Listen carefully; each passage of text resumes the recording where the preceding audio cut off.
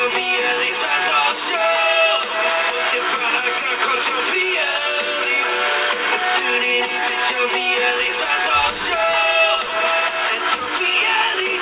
Welcome to another edition of the 30 to 1 MLB Countdown Previews 2023 version. I'm your host, John Pielli of the Past Ball Show. If you've followed my countdown previews that I've done for the past 12 years, a little quick Cliff Notes version. I play around with the over-unders. I look at numbers. I say, hey, this is a little high, a little low.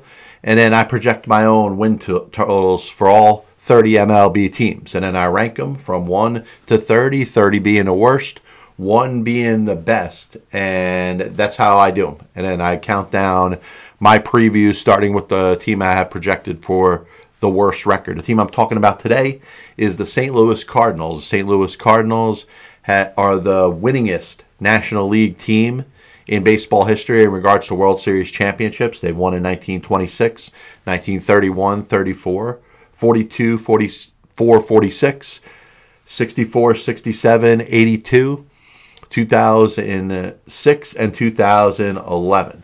Obviously, team goes back a long time, the old National League club, but has built itself into the premier run organization in all of Major League Baseball. And a lot of that goes to Branch Rickey in the 19 teens, really stabilizing the Cardinal way.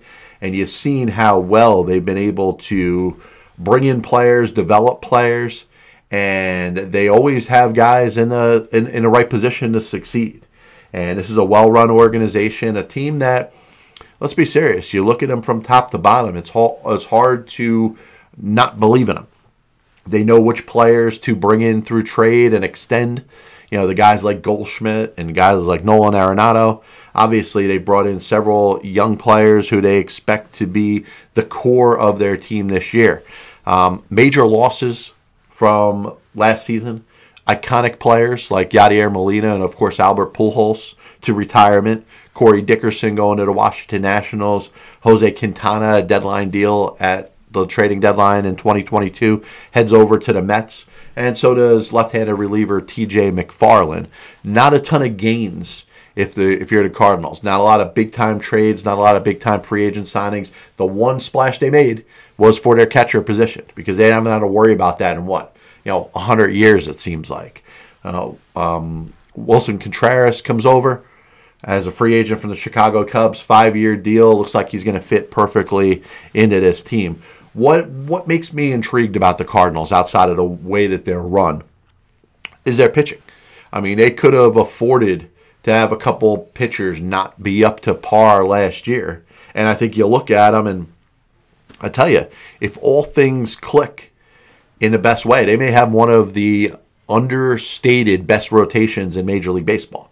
Adam Wainwright, Miles Mikolas, Jack Flaherty, who was a Cy Young candidate a couple years ago, if he gets back to full form, man, that's a solid 1 through 3. Flaherty could jump and be the ace. Steven Matz, who they signed as a free agent a couple off seasons ago, was hurt last year. Jordan Montgomery comes over in a trade with the Yankees for Harrison Bader. And you've heard me talk before, a good old-fashioned baseball trade. One team trades one player to help another team, and that other team trades one player to help the other team. That's a baseball trade. That's what I'm in favor for.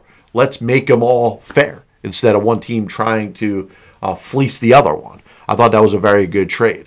Their bullpen is stuck with a bunch of guys that just throw hard. You're looking at Halsey, who's been their closer for the past couple of years. He was an all-star last year. You look at Jordan Hicks, who had there's a ton of promise. He's battled some serious arm injuries, year in and year out.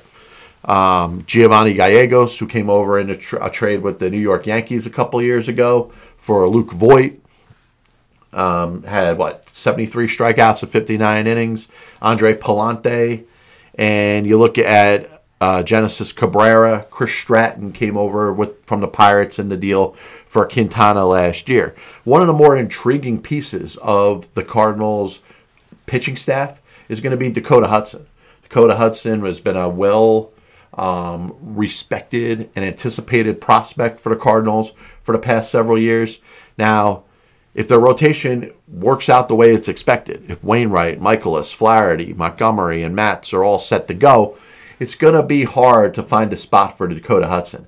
Now, can he transition into a long reliever, spot starter, / maybe short reliever type of role? If there's a team that could do it, it's the Cardinals. They could put him in the best position to succeed. Jordan Hicks has been back and forth between being a closer and a starter. I think there's still thought that the Cardinals may want to do that. But the bottom line is there are a ton of options, both between starters and relievers. If you're the St. Louis Cardinals, I think their pitching is going to be fine. And in a league as a whole that isn't with a ton of teams with bolstering pitching staffs, the Cardinals may sneak by kind of underrated a little bit. Offensively, the lineup is centered around Goldschmidt and Arenado. Tyler O'Neill 2 years ago hit 34 home runs. Dylan Carlson's looking for a little bit of a bounce-back season this year. Tommy Edman is really becoming very slowly one of the leaders of this team. He's playing shortstop every day now. I think he's got a chance to steal 40 or 50 bases with the new stolen base rules. Contreras behind the plate. Nolan Gorman, maybe a chance to be the everyday second baseman this year. I think offensively, sky is the limit for him. And you look at Juan Yepez, who I think is somebody that isn't getting a whole lot of speak about. I think he was a guy that had Albert Pujols not been there last year, I think could have gotten a chance to get a lot more at-bats in the DH position, but also benefited from Pujols being there. You got a guy, a leader, a first ballot future Hall of Famer that was able to probably mentor and encourage him. I think Juan Yepez, very quietly, as a DH option, is going to be perfect for this team. Brandon Donovan, Lars Nootbaar, even a little bit of Oscar Mercado, who's here in camp as a non-roster invitee, are going to get a little chance to get some at-bats in the outfield. When it comes down to their prospects, there are a few prospects in baseball that I think I'm anticipating more to see at the major league level than Jordan Walker. Watching him a little bit in spring training, it looks like he's ready. If I was the Cardinals, I'd certainly consider bringing him north or over to Missouri for opening day. Whenever he comes up, I got a feeling he's sticking. He's got a very good chance to be a candidate for National League Rookie of the Year, assuming the Cardinals want to bring him up now. He's going to come up at the expense of guys like Carlson and Donovan and Nootbaar and maybe even a little bit of O'Neill, but this guy can play. And I think it's only going to expedite my expectations over the St. Louis Cardinals of the 2023 season. There's Mason Wynn, who stole 43 bases in the minor leagues last year. He may be another year away. He could certainly help them out. I could certainly see him on the postseason roster, maybe coming in as a late-inning pinch runner. Alec Burleson has hit 20 home runs in the minor leagues each of the last couple of years. He's another guy to watch out for. But once again, a lot of options when it comes to outfielders to get at-bats for the Cardinals over the course of this season. Matthew Liberatore, who was acquired a couple of years ago in a deal with the Rays for Randy Arozarena, is a very good depth piece in regards to maybe a couple starts, maybe somebody gets hurt, maybe if Dakota Hudson kind of gets himself in a very good groove when it comes to being a relief pitcher as opposed to the starter, Liberatore may have a chance to get some innings. I'm looking at the Cardinals, and it's hard to pick anybody else, number one, in the NL Central. This is, to me, is a lock. I feel like the Cardinals, as long as everybody stays healthy, they really have it. They're going to be able to score runs. They got some depth. Their starting rotation is even can afford an injury or two. And then I think their bullpen is just one hard throwing guy after another. I got them winning 92 games, 92-70, first place in the NL Central. Just one game off of where they were in 2022 when they won 93 games. This is the 31 MLB Countdown Previews. I'm John Pielli. If you're interested in any of my content, you could subscribe to my YouTube channel. You could check me out on Spotify, Apple Music, and Amazon Music. God bless you. And as always, I'll see you on the other side.